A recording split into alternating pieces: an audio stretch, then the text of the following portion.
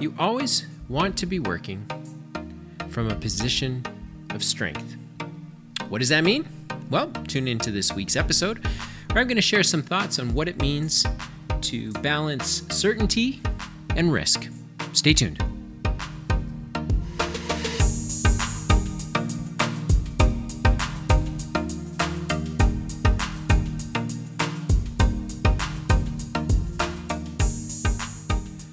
Welcome to this week's episode of Dylan's Podcast. I am Dylan Gallagher, and this is my podcast. I feel like I sounded like I was drunk when I said that. That's funny. Welcome to Dylan's Podcast. Thanks for tuning in this week. This is an opportunity for me once a week to share some thoughts on things that I'm thinking about or conversations that I'm having and challenges that I'm facing in the various businesses that I'm a part of and responsible for. And I take a few minutes each week to share these thoughts with you in hopes that it benefits you in some meaningful way by either putting a stone in your shoe and frustrating you and annoying you, or encouraging you to keep going and to press ahead and take advantage of the opportunities that are in front of you. So thank you for everyone that tunes in and downloads the podcast and listens to it and then takes the time to share their thoughts with me. And while we don't always agree, I certainly enjoy the conversation pieces, and I get just as much out of them as the folks that take the time to say something. So thank you very much. This week's episode, Work from a Position of Strength, is part of my personal playbook. Again, I'm still learning how to be a businessman and an entrepreneur, and I certainly can tell you what not to do. And I'm learning about some of the things to do. And today's episode is sharing with you some of the things that I think you should be doing, or at least some of the things that I'm learning to do to reduce the amount of failures, the time it takes to win, and to generally get a better result than I would otherwise. So working from a position of strength. It might be easiest to explain this through a conversation I was having with a business partner. And the conversation went how it goes with most entrepreneurs, which is there is nothing but unfettered opportunity in front of us, and somehow we are missing the boat. And it doesn't make sense that we're missing the boat because we've done it before, we can do it again, and it's super easy, and all you got to do is stay focused. And I said, okay, well, maybe. But I don't have that same point of context. I don't have that same point of reference that you have. My experiences are different. My contact network is different. The people that I interact with over my career have been different. So I just simply don't share the same perspective you do. I would sooner work with what I know to be true instead of what I hope will be true. And don't get me wrong, I do think there's a place for hope. I think that hope is very important, and I'm probably one of the most optimistic people you'd ever meet. I'm constantly looking for opportunity where there is none. I am wired to be a contrarian, so if everyone's going west, I go east. But I don't do so. I don't do so without really thinking through the decision I'm about to make. And so I've realized, I certainly have realized more so in the course of the last probably year or even less than that because of COVID more than anything, that my style really is to work from a position of strength. And by strength, that doesn't necessarily mean bag of cash. That doesn't necessarily mean bank full of money. A position of strength means there are certain things that I know to be true. There are certain things I know to be true about the products and the services that I'm involved with. There are things that I know to be true about the behaviors of the customers and clients that our businesses are catering to. And so when I can evidence certain things to be true, then I am able to make a decision about what the future might look like. And I try to balance it with what I want the future to look like with what I know to be true today. And I think many entrepreneurs get stuck in one end of that spectrum. I certainly in the first part of my career was on the one end of the spectrum where there was nothing but upside in everything I did all the time. I could do no wrong. I had the Midas touch.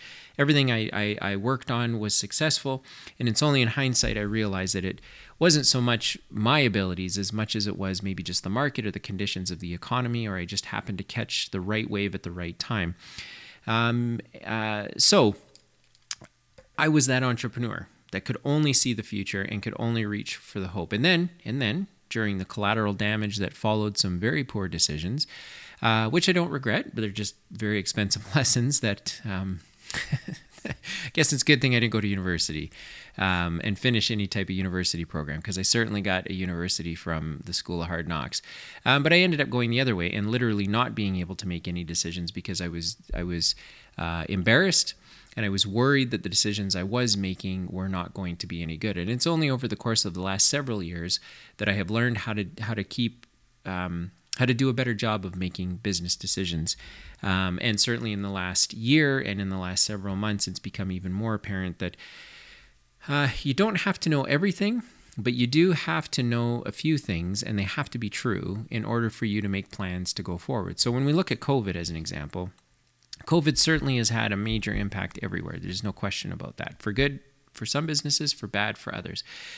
But whether it's good or bad, it doesn't matter. It's just different. And so any of the businesses that I'm involved with, we can't use our historical performance as an indicator of the future. So what I've done, and you may have heard this on the podcast before, is I tend to look at a week-over-week result. So every business is a little bit different because there's different things that I'm watching and looking for depending on the state or the stage that a particular business is in. But one of the things that I measure from week to week, for example, in our transportation business, is I look at the weekly revenue. And I look Monday to Monday, what was our increase? I look at a 4-week running average, and then I use the average from, say, January 1st to today to project what I should be able to hit by the end of the year. And then every single Monday, as that number updates, I get closer and closer and closer to hitting the number. So what does that mean to you? Well, what I know to be true is that the average amount of revenue I am getting is X amount of dollars. There's just nothing to debate. It is what it is. And so if all of a sudden I wanted to undertake a big marketing strategy, or I wanted to undertake a big capital investment, I already know, all things being equal, here is what the business can reasonably afford to do. I don't have to hope that the business can produce a monumentally different result based on what it's doing today, because I have actual information to use, a revenue number. Now, in a different business, and you've heard me talking about it over the past several weeks, is I have a conversion rate. I know how many leads we're getting. I know how many of those leads are converting into sales, and I'm beginning to build a bit of a funnel. And so I don't have to try and hope that I get a better conversion rate in the future. I can look very closely at the conversion rate I'm getting now and then just ask myself some very tough questions. What would it take to double my conversion rate, to go from 4% to 8%? What would need to happen? Well, that answer doesn't come easily. Every single day, it's trial and error, trial and error, trial and error. But at least I know that the place I am working from is a position of strength. I know for certain I can always get a 4% conversion rate if I spend X amount of money at Google. I know that the amount of business I'm going to get, it's just going to happen. The challenge is I need more than that result to happen in order for the business to really make a lot of sense to grow and to scale. But we haven't really figured out what that particular mechanism is yet. So working from a position of strength while keeping your eyes on what you hope the future will look like is a balancing act that I think is important to keep. And I know for myself, it's proving to be a really great tool, because one of the other things I think that happens with entrepreneurs is you can wake up at 2 a.m. with a cold sweat because all you can think about is maybe the reality of the situation that you find yourself in today, and maybe it's not a good one. And then maybe as the day goes on and the sun is shining and you're listening to, I don't know, a good song on the radio, you get motivated and you become optimistic about what could be possible. And then you're like, yeah, we're going to do it. And then 2 a.m. rolls around again, and all of a sudden you're gripped with fear. All of that can be eliminated by being very honest with yourself and saying, what do I know to be true about my business? The first question you need to ask yourself is, what problem is my business solving for customers? I know that to be true. I know the problem I'm solving still exists. COVID or no COVID, this problem still exists. Our business solves that problem. That I know to be true. Okay, great. What's the next thing I want to know? Okay, well, how many customers do I have? I know that number to be true. Okay, great. How long did it take to get that many customers? How many customers did we get in the last 90 days? How many customers did we get in the last 180 days? Week over week, how many customers are we getting? Start to find the things in your business that you know to be true, so that You can then sit down and say, okay, in order for us to go and get that future that we see way out on the horizon that we believe would be a great thing for us, how do we get from here to there? Well, you work from a position of strength. Strength is knowledge. The reason you're up at 2 a.m. is because of fear. Fear comes from the unknown. And so if you're up at 2 a.m, freaking out, gripped with fear, it's because you haven't done the work to establish what you know to be true in your business about what you have to work with, the people and the resources that you have to produce a better result. You may not even be able to truly understand how you're even getting the result you're getting now. Maybe you just think it's just happening because you guys are awesome or your business is awesome. But if you sit down and break it down and try to understand why are we getting the result we're getting now, that I know to be true. Therefore, if I have all of these things in order to improve them, what do I need to do? How do I double my conversion rate from 4 to 8%? How do I take my weekly revenue from X amount of dollars to something more than X? What are the things that I need to work on in order to make the things I know to be true better?